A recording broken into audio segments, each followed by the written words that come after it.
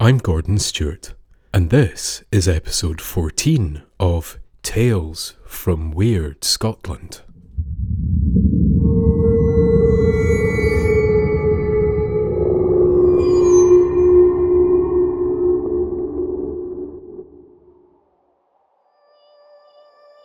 In 1952, Bela Lugosi, once the meteoric star of Hollywood's golden age of horror features, met his match in a middle-aged drag act.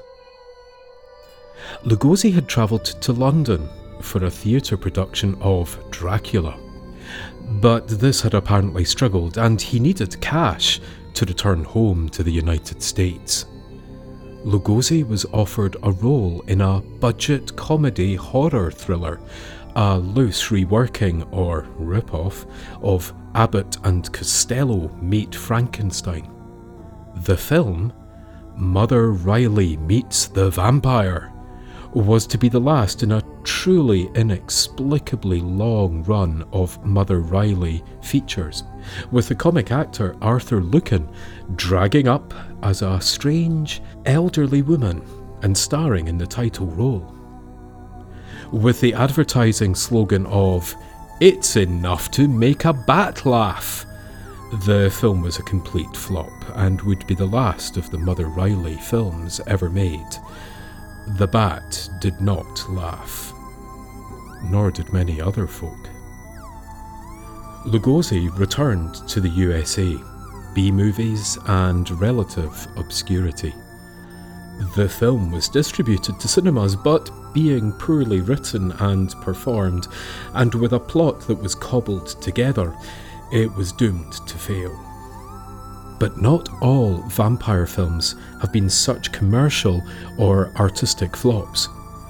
The career of Christopher Lee would never be the same again after he donned the opera cloak and fangs 4 years later, although, like Lugosi, he would later lament of being typecast. The Hammer horror films have remained popular ever since, in a kitsch kind of way. Soft-core romps like The Vampire Lovers, Taste the Deadly Passion of the Blood Nymphs, Lust of a Vampire, and Twins of Evil, adding to the high ripeness cheese factor, as well as the sex appeal of the 1970s. From Nosferatu to Buffy the Vampire Slayer and the Twilight Saga, vampires have been a constant, vivid, sexy part of popular culture around the globe. Vampires seduce, they terrify. Bram Stoker's 1897 Dracula has cast a long, deep shadow over popular culture ever since. Accounts of real vampires can be found throughout the folk tales and superstitions of many lands. In Scotland, one of the earliest accounts of a vampire zombie monk in Melrose dates back to the 12th century.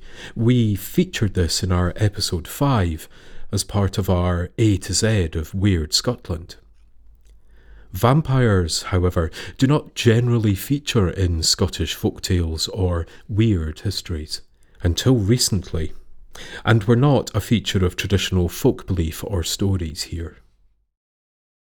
In 1954, however, something remarkable happened in Glasgow that was to terrify the local people, make headlines around the world, and ultimately change the law. The second city of the empire, the Deer Green Place, Glasgow has had a long and often turbulent history. It has the finest medieval cathedral in Scotland, which escaped the Protestant wreckers of the Reformation, but the city was decimated by the bombers of the Second World War and urban planners of the 60s. It is a vast and sprawling place, like a Scottish Chicago, of long streets on a grid-like pattern, and even boasts the 4th oldest subway in the world. It was at the heart of Scotland's creation of the tobacco, cotton, and slave trading wealth of the 18th century, but would be the scene of agitation for equality and political reform in the 19th and early 20th centuries, when the Red Clydesiders looked close to revolution and when imperial tanks patrolled the streets. From the early sanctuary of St. Mungo and the palaces and tombs of the ancient Brittonic kings of Strathclyde, to the power of empire, of shipbuilding and a bustling port, the long-lost Deer Green Place has many stories to tell. It's a wonderful place. In 1954, parts of Glasgow were still marred by the war, with blackened, tall, damp tenement buildings, slum areas, and the architecture of the Industrial Revolution. In the Gorbals, a densely populated working-class area which crowded around the factories and the southern Necropolis Cemetery, was a mostly poor yet vibrant community made famous or infamous by the 1935 No Mean City, a novel which told of the razor gangs and Glasgow's archetypal hardmen. The clanging trams and buses slowly made their way along crowded streets as the autumn night grew sharper, grew darker. Every neighbourhood with its shops and pubs and football allegiances was packed with light and colour and noise. The ministers, or the priests, each knew their neighbourhoods well, and everyone knew everyone else's business. And the children played in the streets, or wherever they could find an empty place.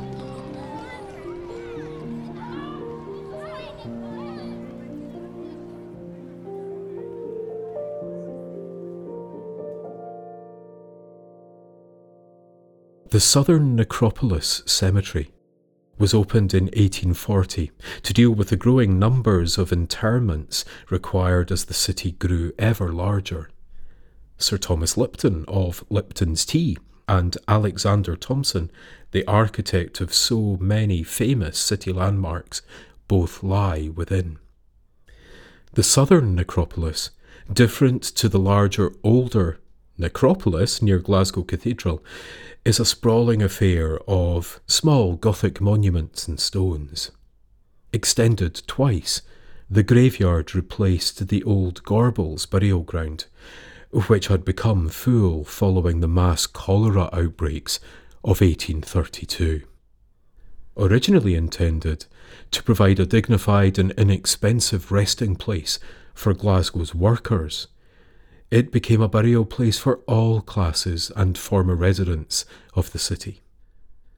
Some 250,000 Glaswegians lie within this city of the dead. By 1954, the area had suffered much decline, and the first signs of the collapse of the industrial heartland of Scotland were beginning to emerge, and it was here that one of the strangest Scottish tales of the 20th century would take place. One night, the police received a call asking them to go urgently to the Southern Necropolis as a disturbance was taking place.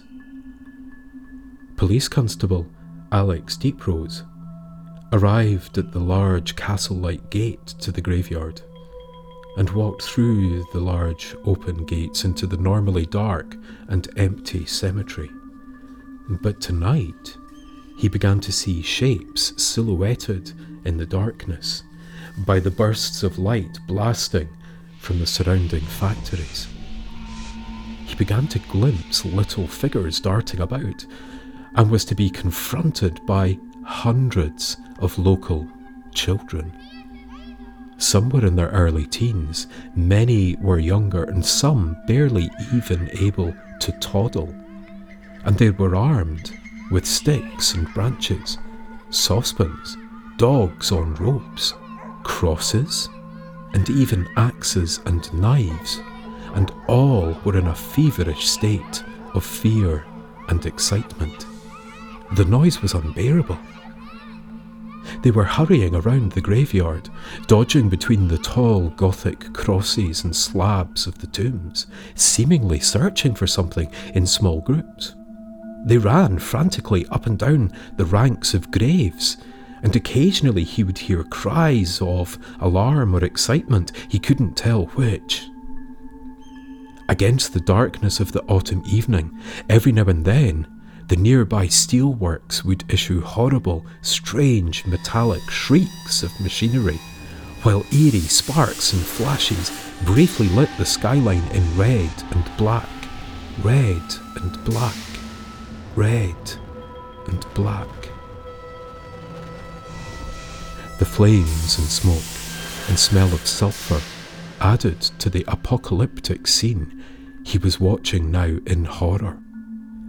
In the red glow from the factory, he could see figures outlined, red then black, strange shadows stretching towards the trees and the darkness beyond the high walls.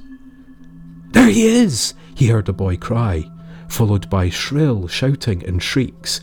Then, "No, there he is!" from further away. And was that a dark, hooded figure turning towards him? A figure with folded wings, turning to look at him. It was an angel. Carved, a stone angel on a tomb, that was all. Her face seeming to move as the flashes from the different factories shone in turn.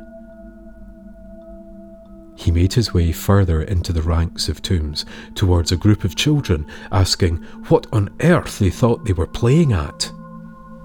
They were all, he was to learn, hunting for a vampire.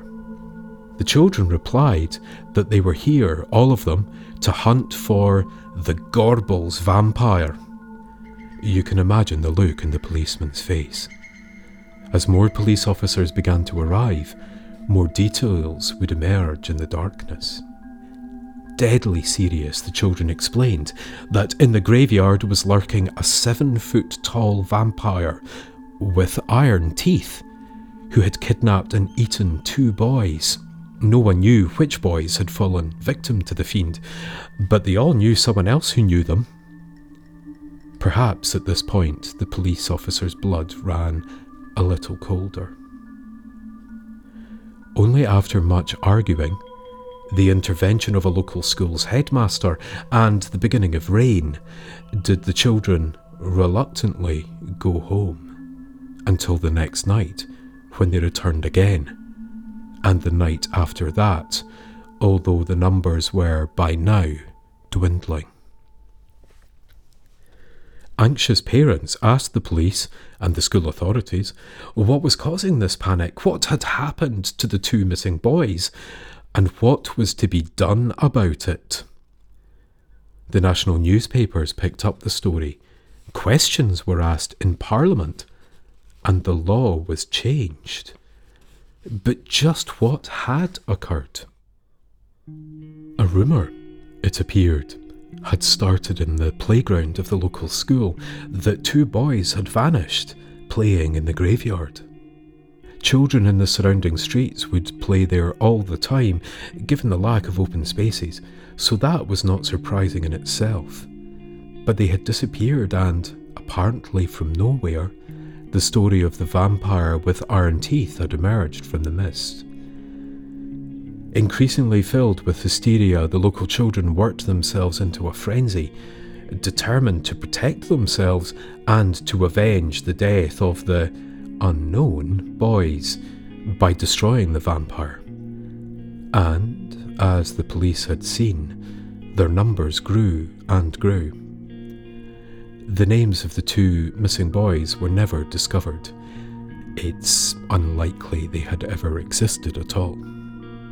A surprising alliance of disparate groups claimed they all knew the root cause of this alarming event and hysteria: imported American horror comic books, one of which, it was noted, recently included the story The Vampire with the Iron Teeth. This was what the loose association of Christians, communists, and the National Teachers' Union all claimed.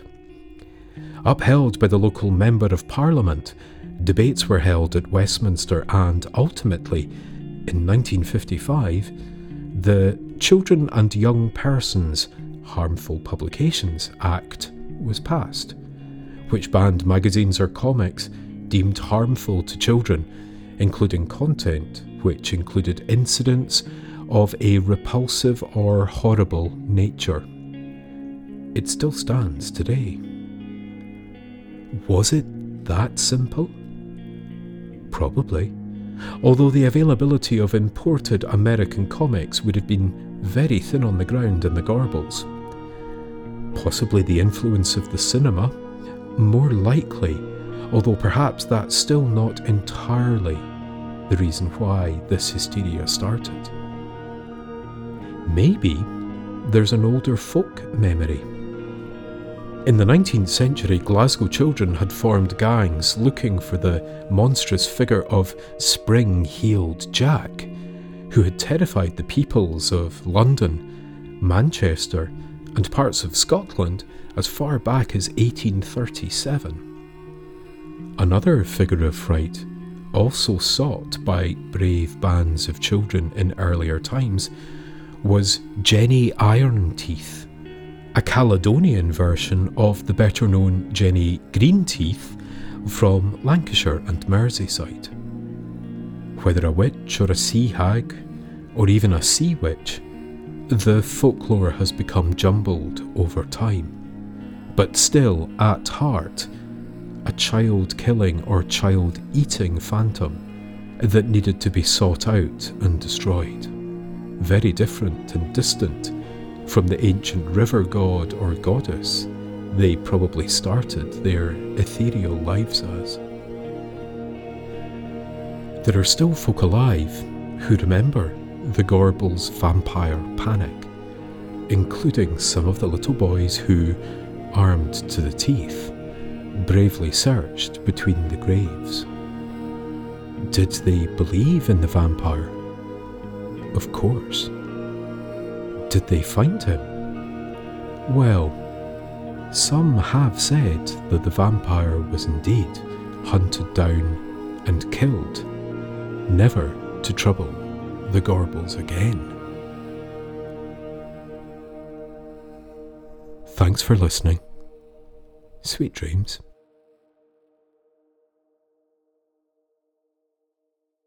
That was Gordon Stewart. This episode was written by Gordon Stewart.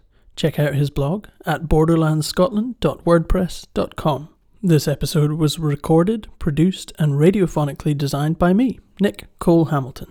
For more weirdness, follow our Twitter account at TalesWeird. Weird spelled W-Y-R-D. This is a You Better Run Media production. Join us again soon for more tales from weird Scotland.